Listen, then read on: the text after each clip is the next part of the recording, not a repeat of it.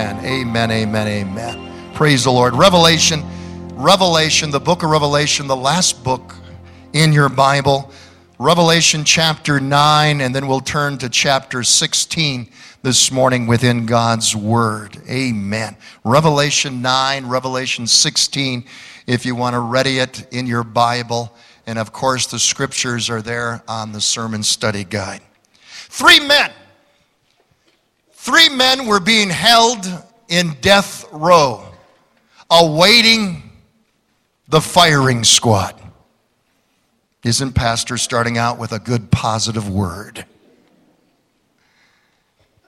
The first one was Italian. I almost said, can I hear an amen? But I thought I better not. The first one was Italian. The Italian thought, how can I escape this? How can I escape certain death? And as he stood before the firing squad and the officer was getting ready for the countdown, he suddenly got an idea. The officer shouted out, 10, 9, 8, 7, 6, and just before he said 1, the Italian shouted out, flood! The executioners, the firing squad, got all discomfited and distracted and turned around to look for the rushing water of the flood. And while they were distracted, the Italian ripped off his blindfold, ran into the woods, and escaped to freedom. The second man on death row was a German. And he thought to himself, boy, that Italian's awfully smart. Can I hear an amen? That Italian's awfully smart. I'm going to do the same thing. But I better think of a different kind of disaster to make this work and not say flood. So the officer began the countdown. 10, 9, 8. Before he came to the number 1, the German shouted out, hurricane! And the firing squad was distracted and looked all around, and while they were diverted, the German ripped off his blindfold, escaped to the woods, and found freedom. The third man on death row. Now, I have to be careful here. This has got to be politically correct, of course. So we'll use some self-deprecating humor. He was American. He was American. And he thought, boy, that German and Italian were awfully smart. Look, they've got their freedom. He said, I've got to do the same thing, but I can't use flood. I can't use hurricane. I've got to come up with some other kind of disaster. And so the officer stood there as the American was blindfolded, and he did the countdown. 10, 9, 8, 7. Just as he came to the number 1, the American shouted out, fire!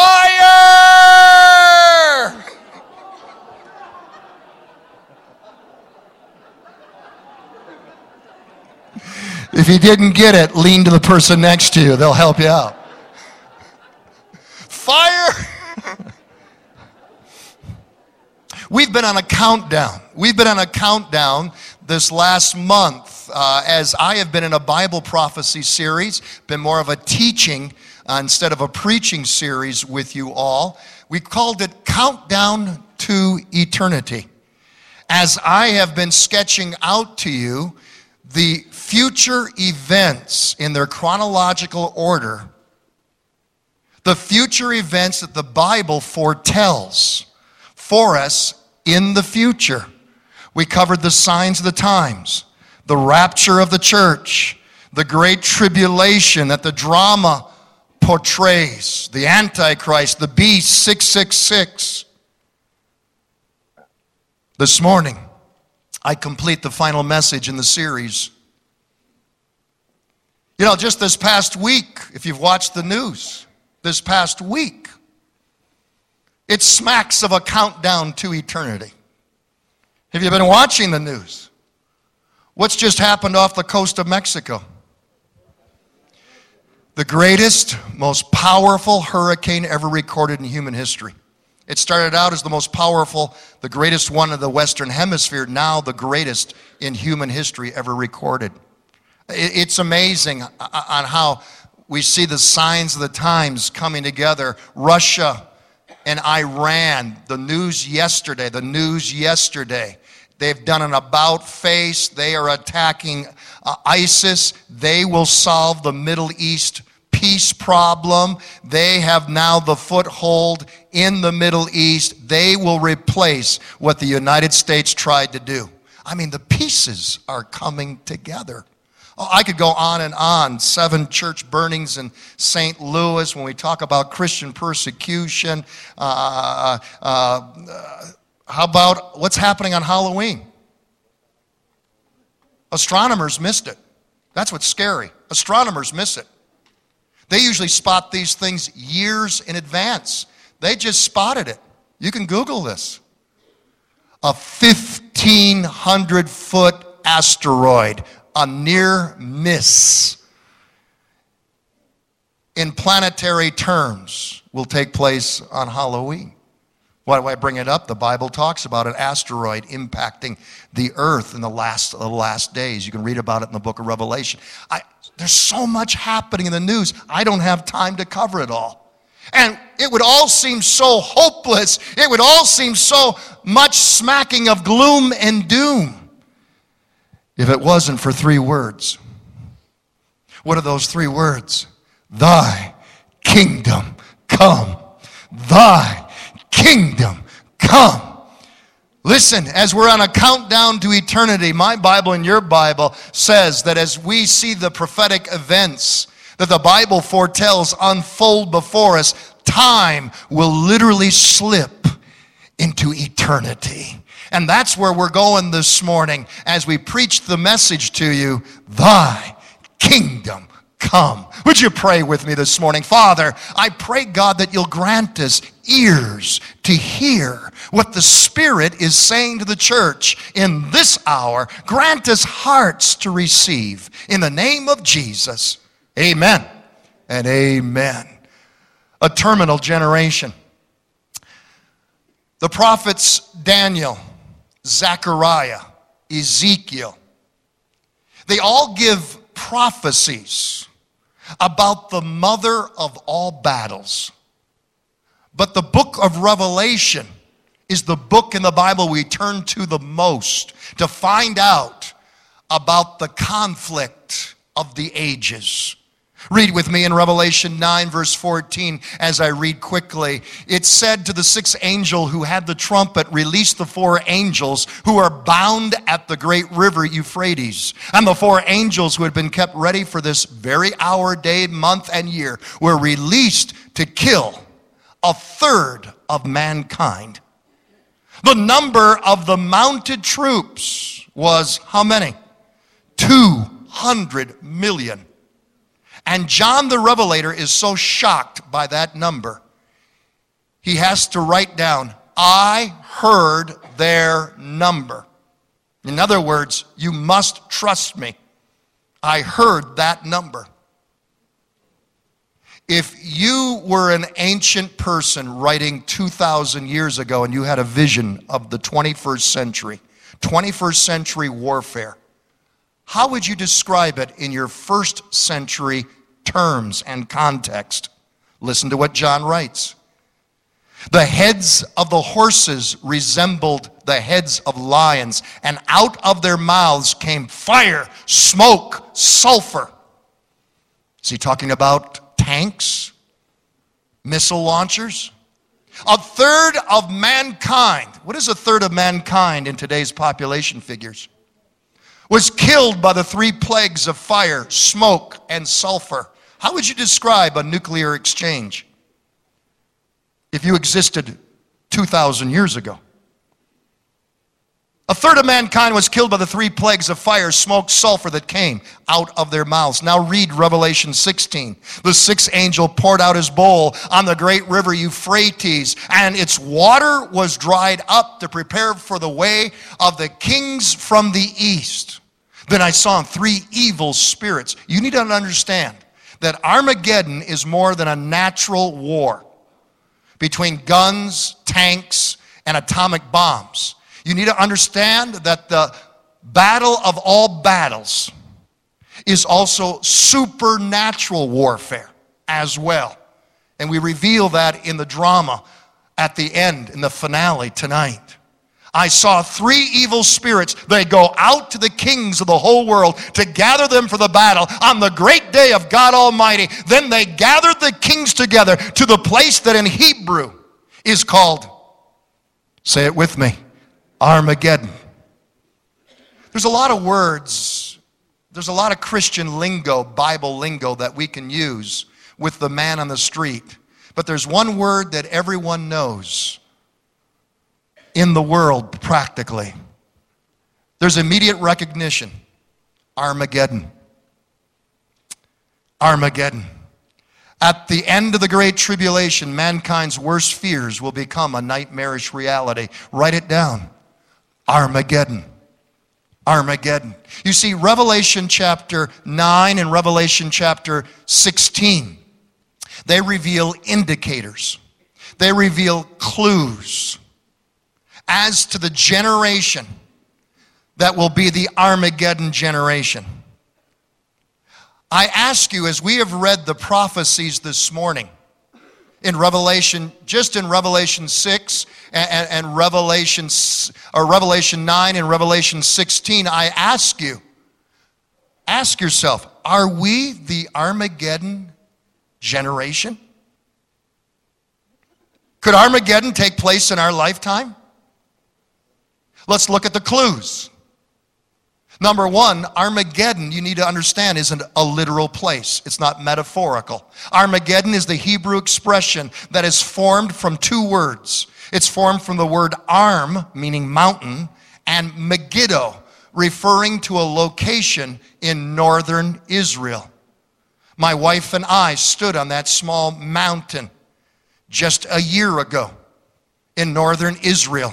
Stretched out before this small mountain is a valley, the valley of Jezreel. This valley is 14 miles wide and it's 20 miles long. More battles down through ancient history have been fought in this valley than any other place on the planet. 30 major battles down through human history leading up even to World War II were fought in this valley. Napoleon said there is no place on the planet that is more of a natural battlefield than the valley of Jezreel. Even now, Israel's most major military Air Force base is located in the valley of Jezreel, and it's underground. Why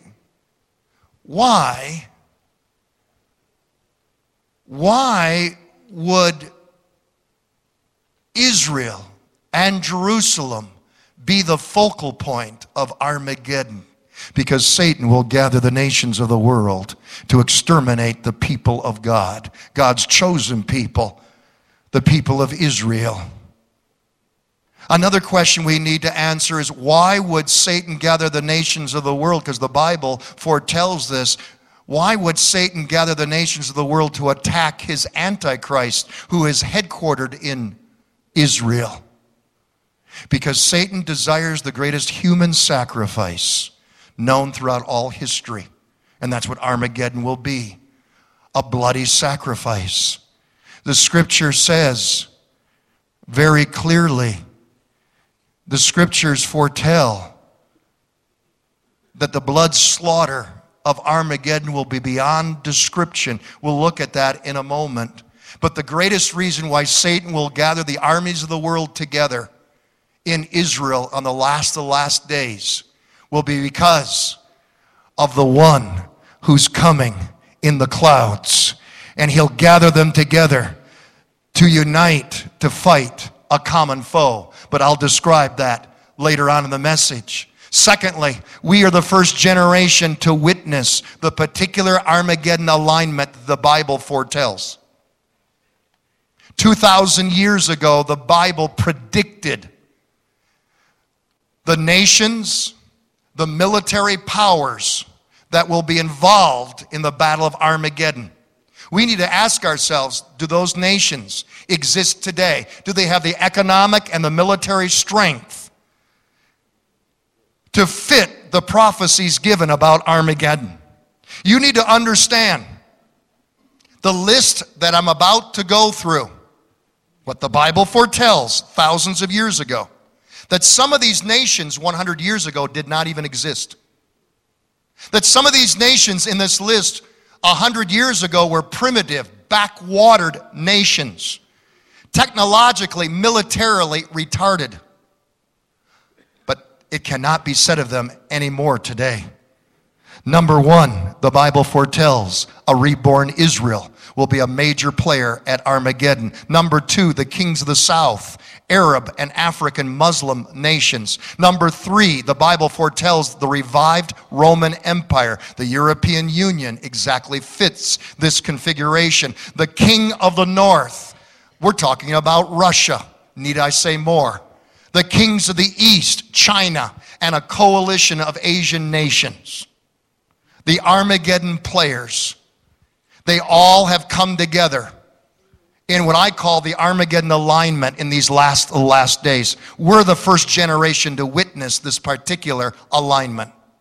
Thirdly, we're the first generation to witness the capability of a nation or group of nations to mobilize even more than 200 million troops. You need to understand that when the book of Revelation was originally written, what was the population of planet Earth? When John the Revelator wrote the book of Revelation, the entire Earth's population was not even 200 million. It's no wonder why John the Revelator was so shocked when he heard the number of the military invasion, 200 million coming from the east. In 1997, China alone announced in 97 they could raise an army of 352 million soldiers. 200 million to be a part of an invasion force, with 152 left at home to protect the motherland. Only in our generation has China become a booming economy. They are set to outpace us economically in 2 years. And now they are a world-class military power. That could not be said of China 50 years ago.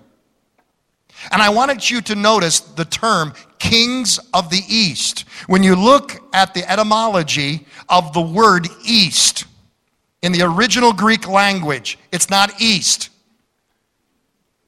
It's translated east, but the original term, the literal term, is land of the rising sun. What nation has as its slogan, its motto, its claim to fame, the land of the rising sun? It's, in fact, the rising sun is even on Japan's flag. What will happen when the military muscle of China, the vast numbers coming out of this nation, which has a population of 1.3 billion, 1/4 of the whole planet. What happens when the military muscle of China is matched with the technological know-how of Japan? What would happen if China forms an Asian coalition of Japan, North Korea, South Korea, Indonesia, Pakistan, India, and invades the Middle East? Number 4, we are the first generation with the incentive for the kings of the East to invade Israel and the Middle East. And that strategic reason is what? Black gold, oil. There's extremely little of it in Asia. This development only became a reality in our generation, yet the Bible foretold this 20 centuries ago. What would be the motive? What would be the incentive for this invasion? In the last days, oil will be more precious than any gold. Number 5, we are the first generation where the prophecy of the drying up of the river Euphrates can be fulfilled. Both Revelation 16 and Revelation 9 speak of the river Euphrates. It is a focal point with the Battle of Armageddon. Prophetic scholars over the centuries have scoffed at this prophecy. They have said that the speaking of the river Euphrates drying up is to be taken symbolically, not literally. But what has transpired not just long ago? Russia assisted Turkey in building a dam on the river Euphrates. Now the river Euphrates can be literally constricted to nothing but a trickle, literally fulfilling the prophecies of Revelation 9, Revelation 16. You see, for thousands of years, the river Euphrates has been the boundary line between east and west. It has been the mighty barrier that has kept invading nations from the east to invade the west. But the Bible says that it'll be dried up in the last days to prepare for the battle of Armageddon. Lastly, ours is the first generation where nations have the weapons of mass destruction to fulfill the global Holocaust foretold at Armageddon. I want you to look at an amazing prophetic scripture with me right now. Revelation chapter 6. Again, John the Revelator was operating from a first century context. He knew nothing about nuclear holocaust. If you were writing from a first century context and you saw mass destruction, global destruction, where would you lay the blame, the cause? He says, he used the term earthquake, great earthquake. But I submit to you what you're reading is nuclear holocaust. Read with me Revelation 6 verse 12. There was a great earthquake. The sun turned black, the whole moon turned blood red, and the stars in the sky fell to the earth. The sun doesn't turn black, the moon doesn't turn blood red in an earthquake. The stars that are falling from the sky, could those be missiles that he saw in his vision?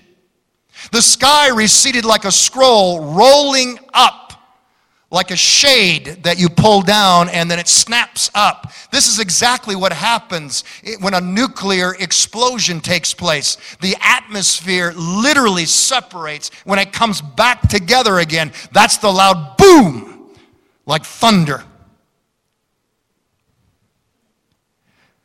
Every mountain and island was removed from its place. Then the kings of the earth, the princes, the generals, the rich, the mighty, every slave, every free man, they hid where?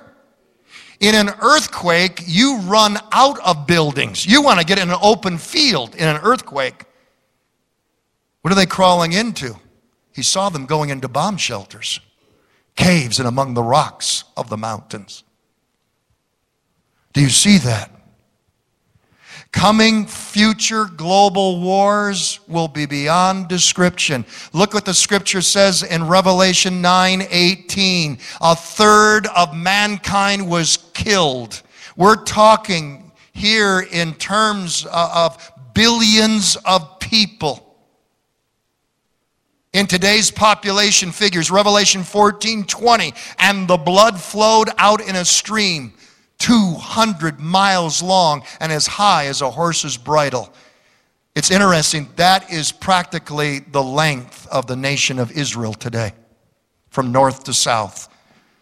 Coming future global wars and the doomsday weapons that are released that we don't even know about will be beyond our ability to describe them in human words. You see, an atomic bomb, one atomic device, can produce a temperature of 100 million degrees Fahrenheit in 1 nanosecond. But one atomic bomb, like dropped on Hiroshima, is a mere firecracker compared to a hydrogen bomb. A hydrogen bomb atomizes, it vaporizes everything in a 2-mile radius. In an 8-mile radius, everything is instantly consumed. by fire and heat. In a 38-mile radius of a hydrogen bomb, the earth is immediately radiated, poisoned, good for nothing for more than 100 years because of the radioactive fallout. Did you know that China's defense spending has tripled over the last decade? Did you know that China has gone on a buying binge, buying the latest military hardware and nuclear armament from Russia? Did you realize this past spring, and it went over the heads of most Americans who buy most of their goods from where? And our dollars have gone over to China. Did you realize that this news headline, this report, came from the Pentagon? Pentagon report, Chinese ballistic missiles can target nearly the entirety of the United States now. And we thought the Russians were our problem. It's China's goal to have its nuclear arsenal capable of hitting the United States, to have 70% of its arsenal capable. And then just this week, this news headline was published. Strong indications of World War III between the United States and China. Jesus said, when you see these things begin to come to pass, lift up your head, lift up your head, lift up your head, for your redemption draweth nigh.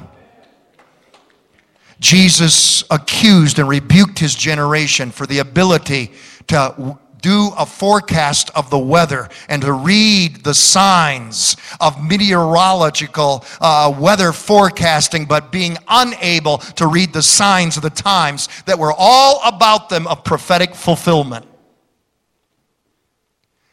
And never forget the arsenal still controlled by the king of the north, Russia. Russians have enough nuclear weapons to totally wipe out all United States military targets several times over and still have 8,000 nuclear warheads left. Enough bombs left over to hit every United States city, town, and village, each with the impact of 80 times the power of the Hiroshima bomb. The bottom line is this: Russians would run out of targets long before they would run out of bombs. At Armageddon, we can imagine the release of doomsday weapons beyond anything ever known in human history. So let's look at the world's final death struggle. As the world's armies are about to exterminate all life on the planet, the Bible foretells that the Antichrist will unite all the armies of the world against one that is coming in the skies. In Revelation chapter 19, in the twilight zone hour of Armageddon, when all seems lost, when all of humanity is about to be exterminated on planet Earth and all life is about to cease to exist, the Bible says John the Revelator saw the heavens opened, and he said in Revelation 19, "Behold, a white horse, and he that sat upon him was called Faithful and True. His eyes were as a flame of fire, and on his head were many crowns. He was clothed in a vesture dipped in blood, and the armies of heaven followed him. And he hath on his vesture and on his thigh a name written, King of Kings and Lord of Lords." Hallelujah! Glory to God! What a day that will be. King of Kings and Lord of Lords. Excuse me, I got out of my teaching mode into my preaching mode, but how do you not get passionate about the King of Kings and the Lord of Lords? Jesus was clear in Matthew 24 that if he did not come back, that all life would cease to exist. If he did not shorten the great tribulation and save the world with his coming. You see, The Bible says that pride, write it down, so consumes the Antichrist that the Antichrist will dare to lead the armies of the world against Jesus and the forces of heaven. Revelation 19:19, then I saw the beast, the Antichrist, and the kings of the earth and their armies gathered together to make war against the rider on the horse and his army. But the battle is finished even before it's begun. Revelation 19:20, the beast was captured, and with it the false prophet who had performed the signs on its behalf. The two of them were thrown alive into the fiery lake of burning sulfur. The rest were killed with the sword coming out of the mouth of the rider on the horse. Jesus, the Bible, interprets the book of Revelation over and over again. What's this sword coming out of the mouth of Jesus? It's not a literal sword.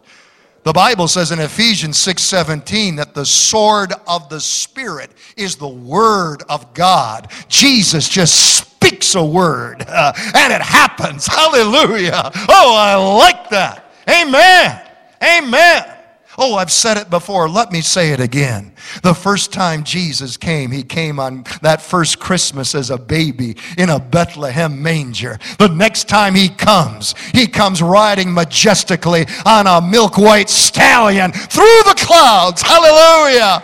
Hallelujah. The first time he came, he was an emaciated, suffering Savior, tortured and cruelly pierced upon the cross of Calvary, shedding his blood for you and I. The next time he comes, he's not coming back as Savior. He's coming back as mighty warrior, King of kings, Lord of lords. Hallelujah. Hallelujah. I long for that day. Amen. Planet Earth is destined to come under new management.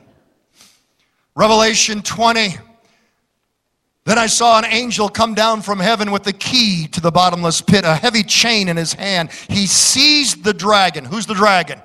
That old serpent, the devil, Satan, and bound him in chains for 1,000 years and threw him into the bottomless pit. I said he threw him into the bottomless pit. Oh, now I feel like I'm in church. I want you to notice something. Jesus doesn't even dirty his hands with Satan. Jesus has an angel do it. Notice something else. For you that look for old Slewfoot behind every bush, for you that are spiritually paranoid and you give Satan more power than he really has, one angel is able to take care of Lucifer. I want to remind you that Satan's on a leash. Like an angry dog, but God has him on a leash. Throughout the whole book of Revelation, God is in control. God has his hand upon the time clock. God has his hand on the thermostat. For you that are suffering and you're going through a tough time right now, God is in control. God looks at his watch and knows how much time you can handle it. God looks at the thermostat and knows how much heat you can bear. God is in control. Always know that. He's a good God. He is a great, almighty, all-loving Father. Trust him. Trust him. At the second coming, write it down, Jesus will rule the world from Jerusalem for 1,000 years in a period of time known as the millennium. The millennium. It's interesting. It's the New Testament, it's Revelation that tells us how long the millennium will last. 1,000 years.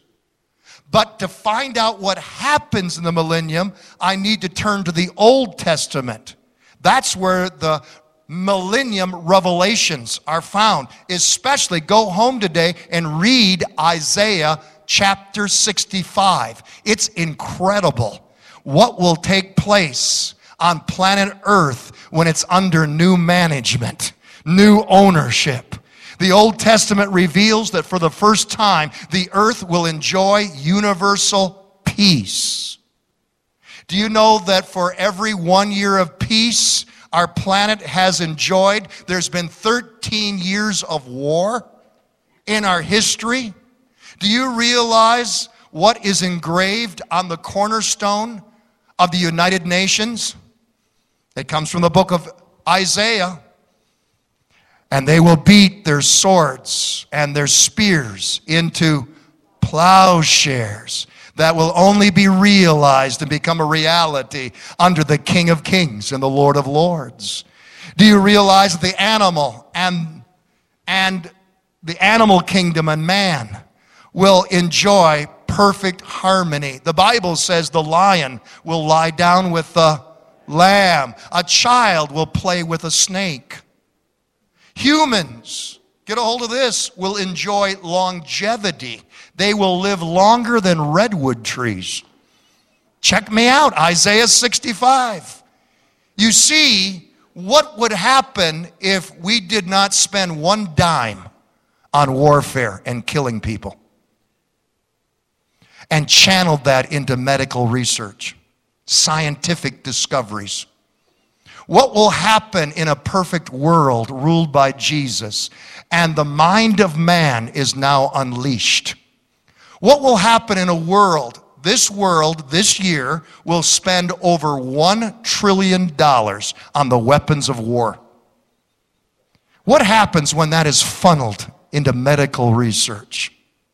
The Bible says in Isaiah 65 that if you die at 100 years old, it will be like a baby dying. Read the prophecies. Again, incredible. Incredible. The Bible declares that we'll enjoy a one-world government. Yes, I'm praying for that government. I look forward to a one-world government, don't you? Not ruled by Antichrist, but ruled by Jesus Christ. Amen. Amen. And the Bible prophesies that during the millennium, paradise will be restored to a war-ravaged world. It'll return to the Garden of Eden under the new management, the new ownership of Jesus Christ. The grass will be greener. The sky will be bluer. The flowers will be sweeter. The air will be cleaner. Global climate change, global warming, nobody will be talking about it then. Man will be happier than ever dreamed possible. Oh, can you imagine that day of days when the new owner, the new manager, the new ruler of planet Earth goes walking down Pennsylvania Avenue, when he goes walking into the White House, the Oval Office, when he walks into the United Nations and declares, I'm in charge now. Hallelujah! Hallelujah! King of Kings, Lord of Lords, Jesus Christ. What's God's purpose behind the millennium? Why have the millennium? Why don't we just go straight to the New Jerusalem, straight to a scene in heaven? Why does God have this transition period of 1,000 years?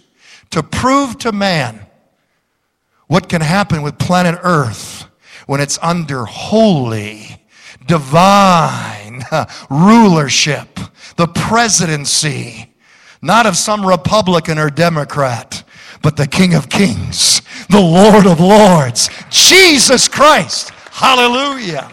Hallelujah. And on that day of days, the most prayed prayer around the world will finally and ultimately be answered and fulfilled.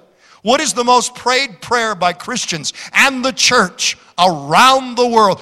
And how will it be fulfilled on that day of days? Matthew 6:10, thy kingdom come, thy will be done in earth as it is in heaven. It will be fulfilled on that day of days. Let me talk about prayer. Let me speak a word about prayer into your spirit this morning quickly. Prayers which invade the impossible. They pray for Christ's lordship to be exercised in every facet and context of life.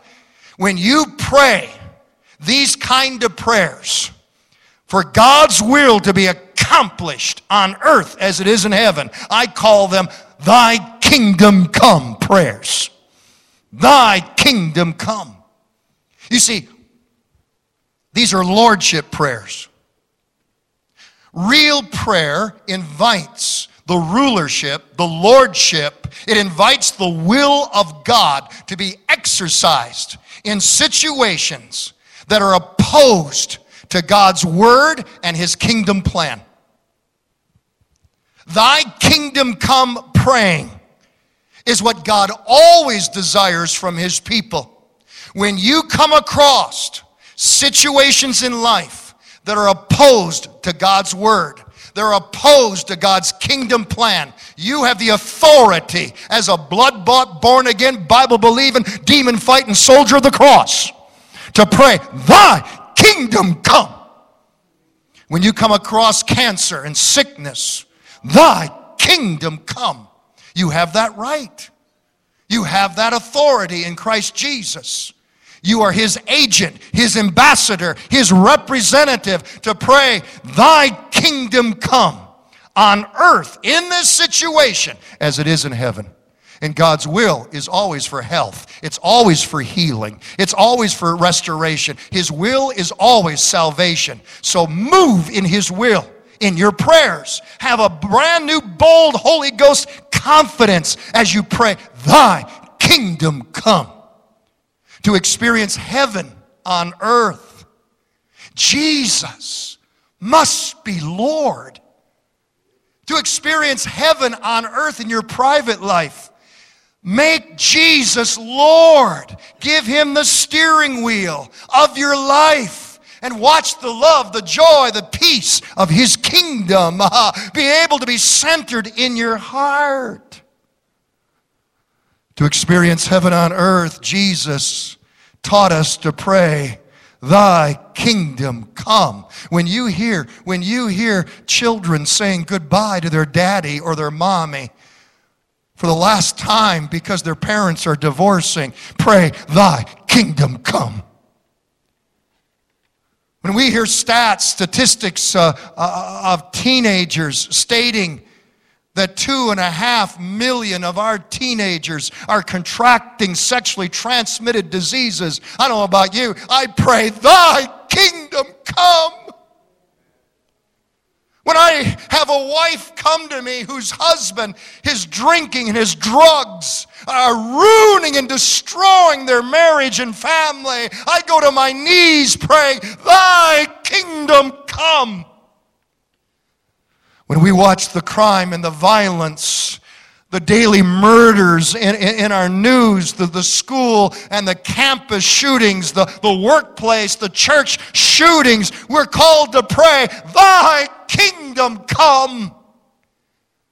When gender-neutral laws allow men to use a woman's restroom just because he feels more like a woman one day, on a certain day.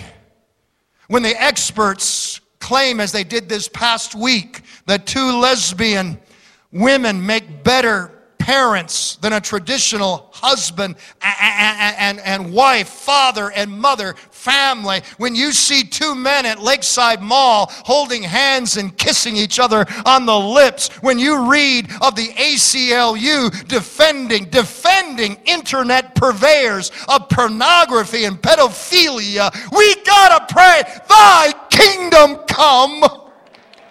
Thy kingdom come. Thy kingdom come. I remind you, the answer is not more legislation or education. The answer is not found with police or prisons. It's not found with Prozac or programs. It's not found with the Republicans or the Democrats. The answer is, it's always has been, thy kingdom come. Thy will be done on earth as it is in heaven. Church, keep praying it. Keep praying it. Keep praying, thy kingdom come. To you that are weary this morning, you're weary of an X-rated culture that you have to raise your children, your grandchildren in. Keep praying, thy kingdom come. To those of you that have walked in sick this morning, you're afflicted in body, you're tired of taking the pills, you've got a surgery that's looking you in the face, you're tired of doctors and waiting rooms. I declare to you, by his stripes, you are healed. And the prayer of faith still saves the sick. Thy kingdom come. Keep praying it. To the atheists, the abortionists, the secular humanists, to the terrorists, to the demonic terrorists of hell itself, we put you on notice. There's still a holy, blood-washed remnant that's praying. The church is still praying. There's still a born-again, Bible-believing church that's praying, thy kingdom come. And his kingdom is coming. You can count on that. My Bible and your Bible says that after the millennium, it will be judgment day.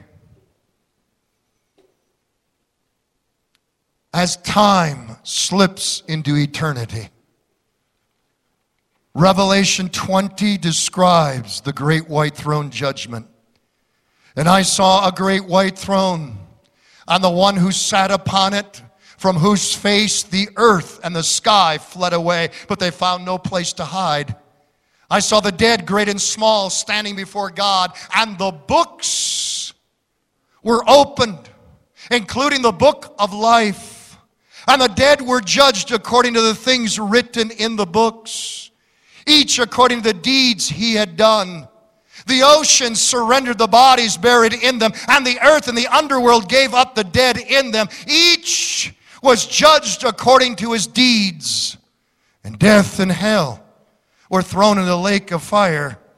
This is the second death, the lake of fire. And if anyone's name was not found recorded in the book of life, he was thrown into the lake of fire. I want to remind you that this dramatic passage in Scripture talks about more than one book.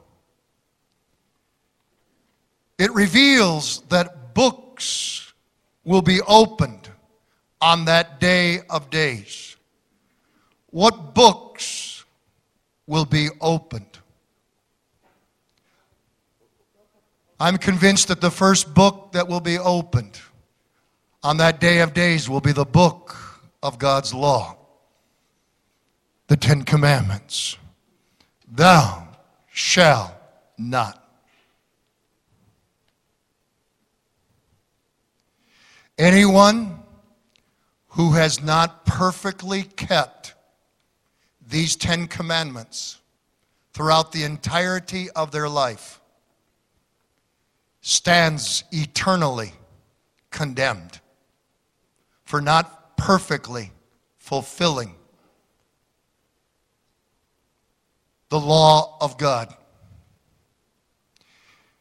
These 10 commandments are not God's suggestions.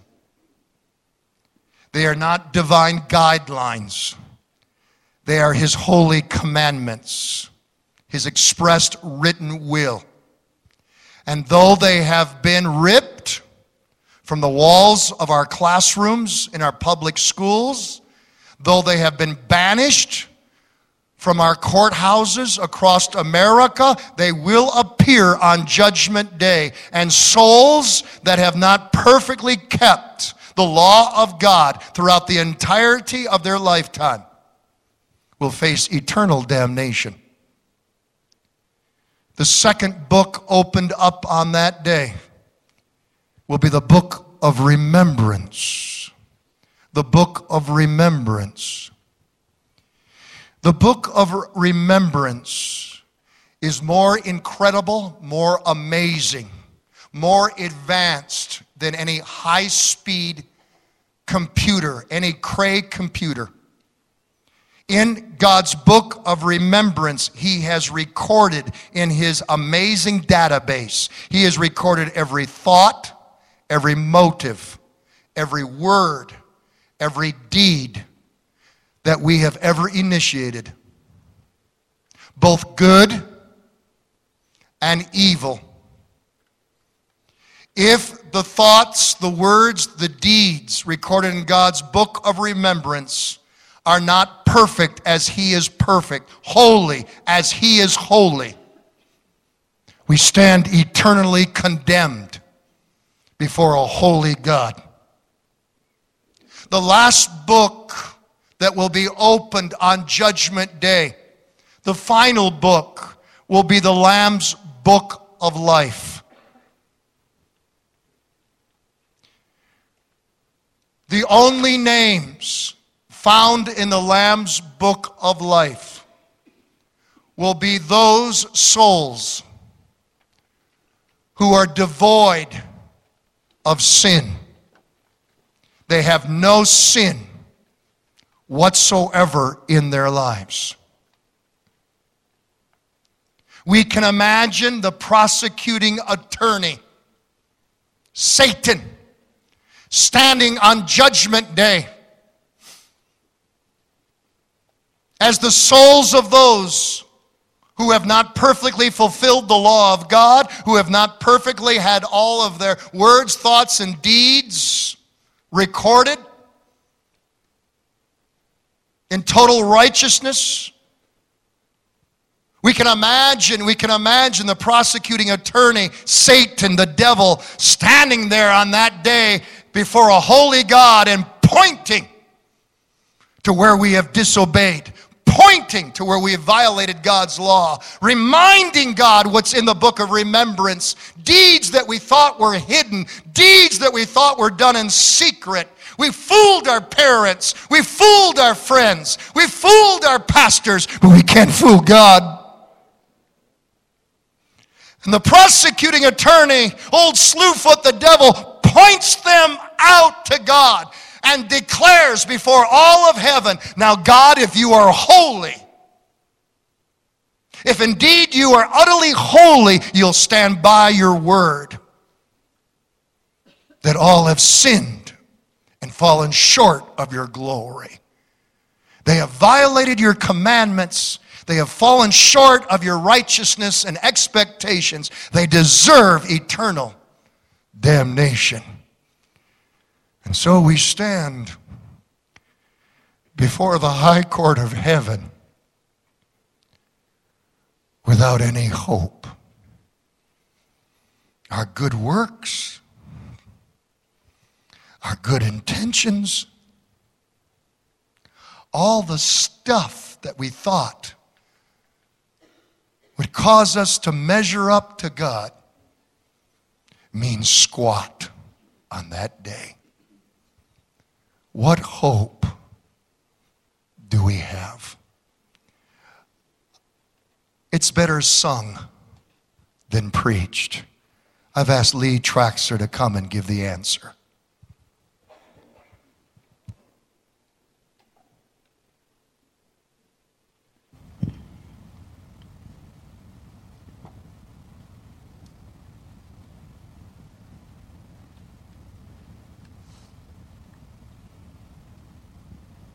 Sing it a cappella then if our keyboardist didn't show up. Just come straight to the platform, Dale.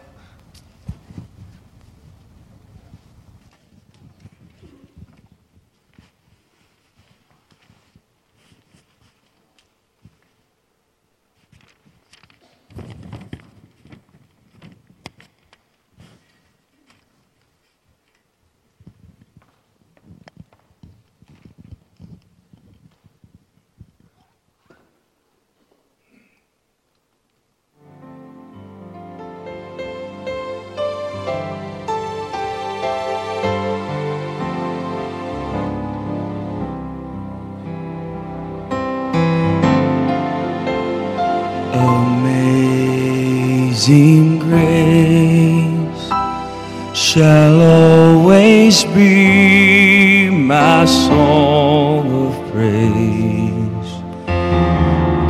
For it was grace that bought my liberty. I do not know just why he came to love me so, but he looked beyond my faults and saw my need.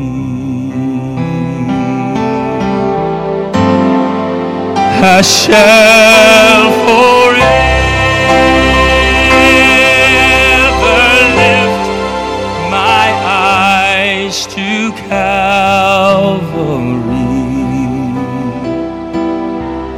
to view the cross where Jesus died for me. How marvelous the grace that brought my fallen soul. 'Cause he looked beyond my faults and saw my need.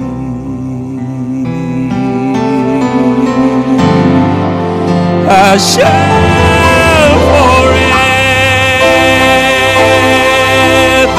lift my eyes to Calvary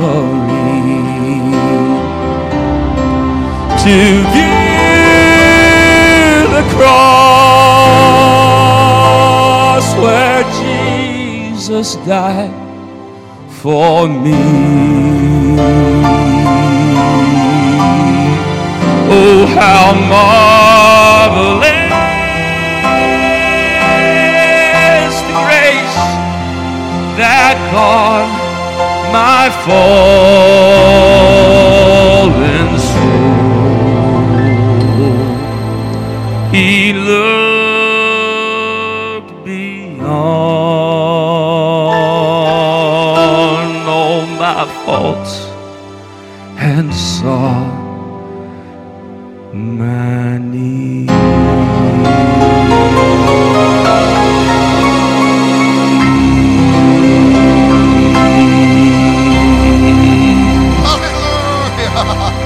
Hallelujah. Oh, remain standing. Hallelujah. Let's give the glory to Jesus. Jesus, Jesus, thank you. Thank you. Thank you. Thank you, Jesus. You know, we talk about the bad news in current events. Well, there was some good news this week. Our United States Special Forces moved by secret of night into a prison camp of ISIS. And there our men freed 70 whose graves were already being dug for them. They were chained to the walls, and all 70 were set free and released. Glory to God.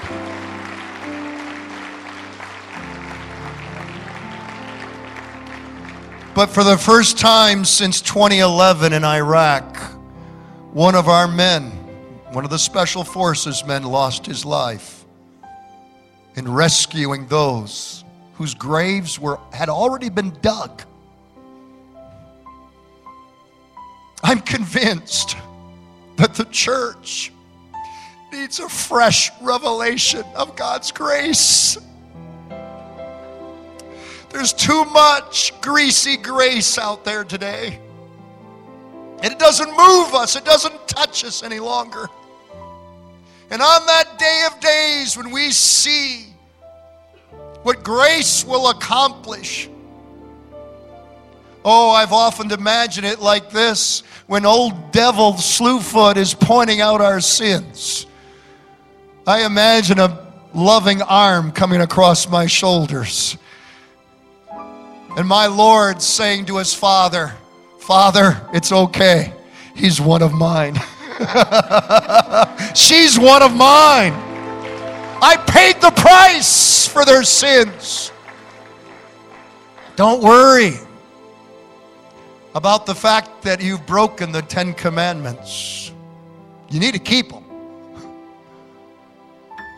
But Christ in you, you in Christ Jesus, the Bible says you have fulfilled the righteousness of God in Christ Jesus. Hallelujah. When God looks at you, he doesn't see you, your past, your faults, your failures, your sins. He sees Jesus all over you, and he says, this is my child in whom I'm well pleased. That's what the blood has done for you and I. We need a fresh revelation of the cross of Calvary. But hear me. Hear me if you're within the sound of my voice or watching on video this morning. If you have not accepted what Jesus did upon the cross for you, it would be like one of those prisoners being held by ISIS, chained to the wall, and the rescuers come in, yet you don't want to be rescued. Jesus has already died upon the cross for you. Your sins have already been forgiven. You've already been set free from God's perspective.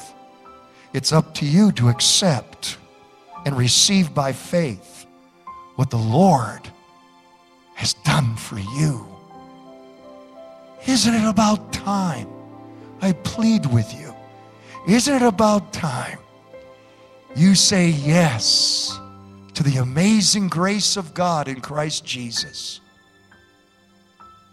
He who looks beyond your faults and sees your need.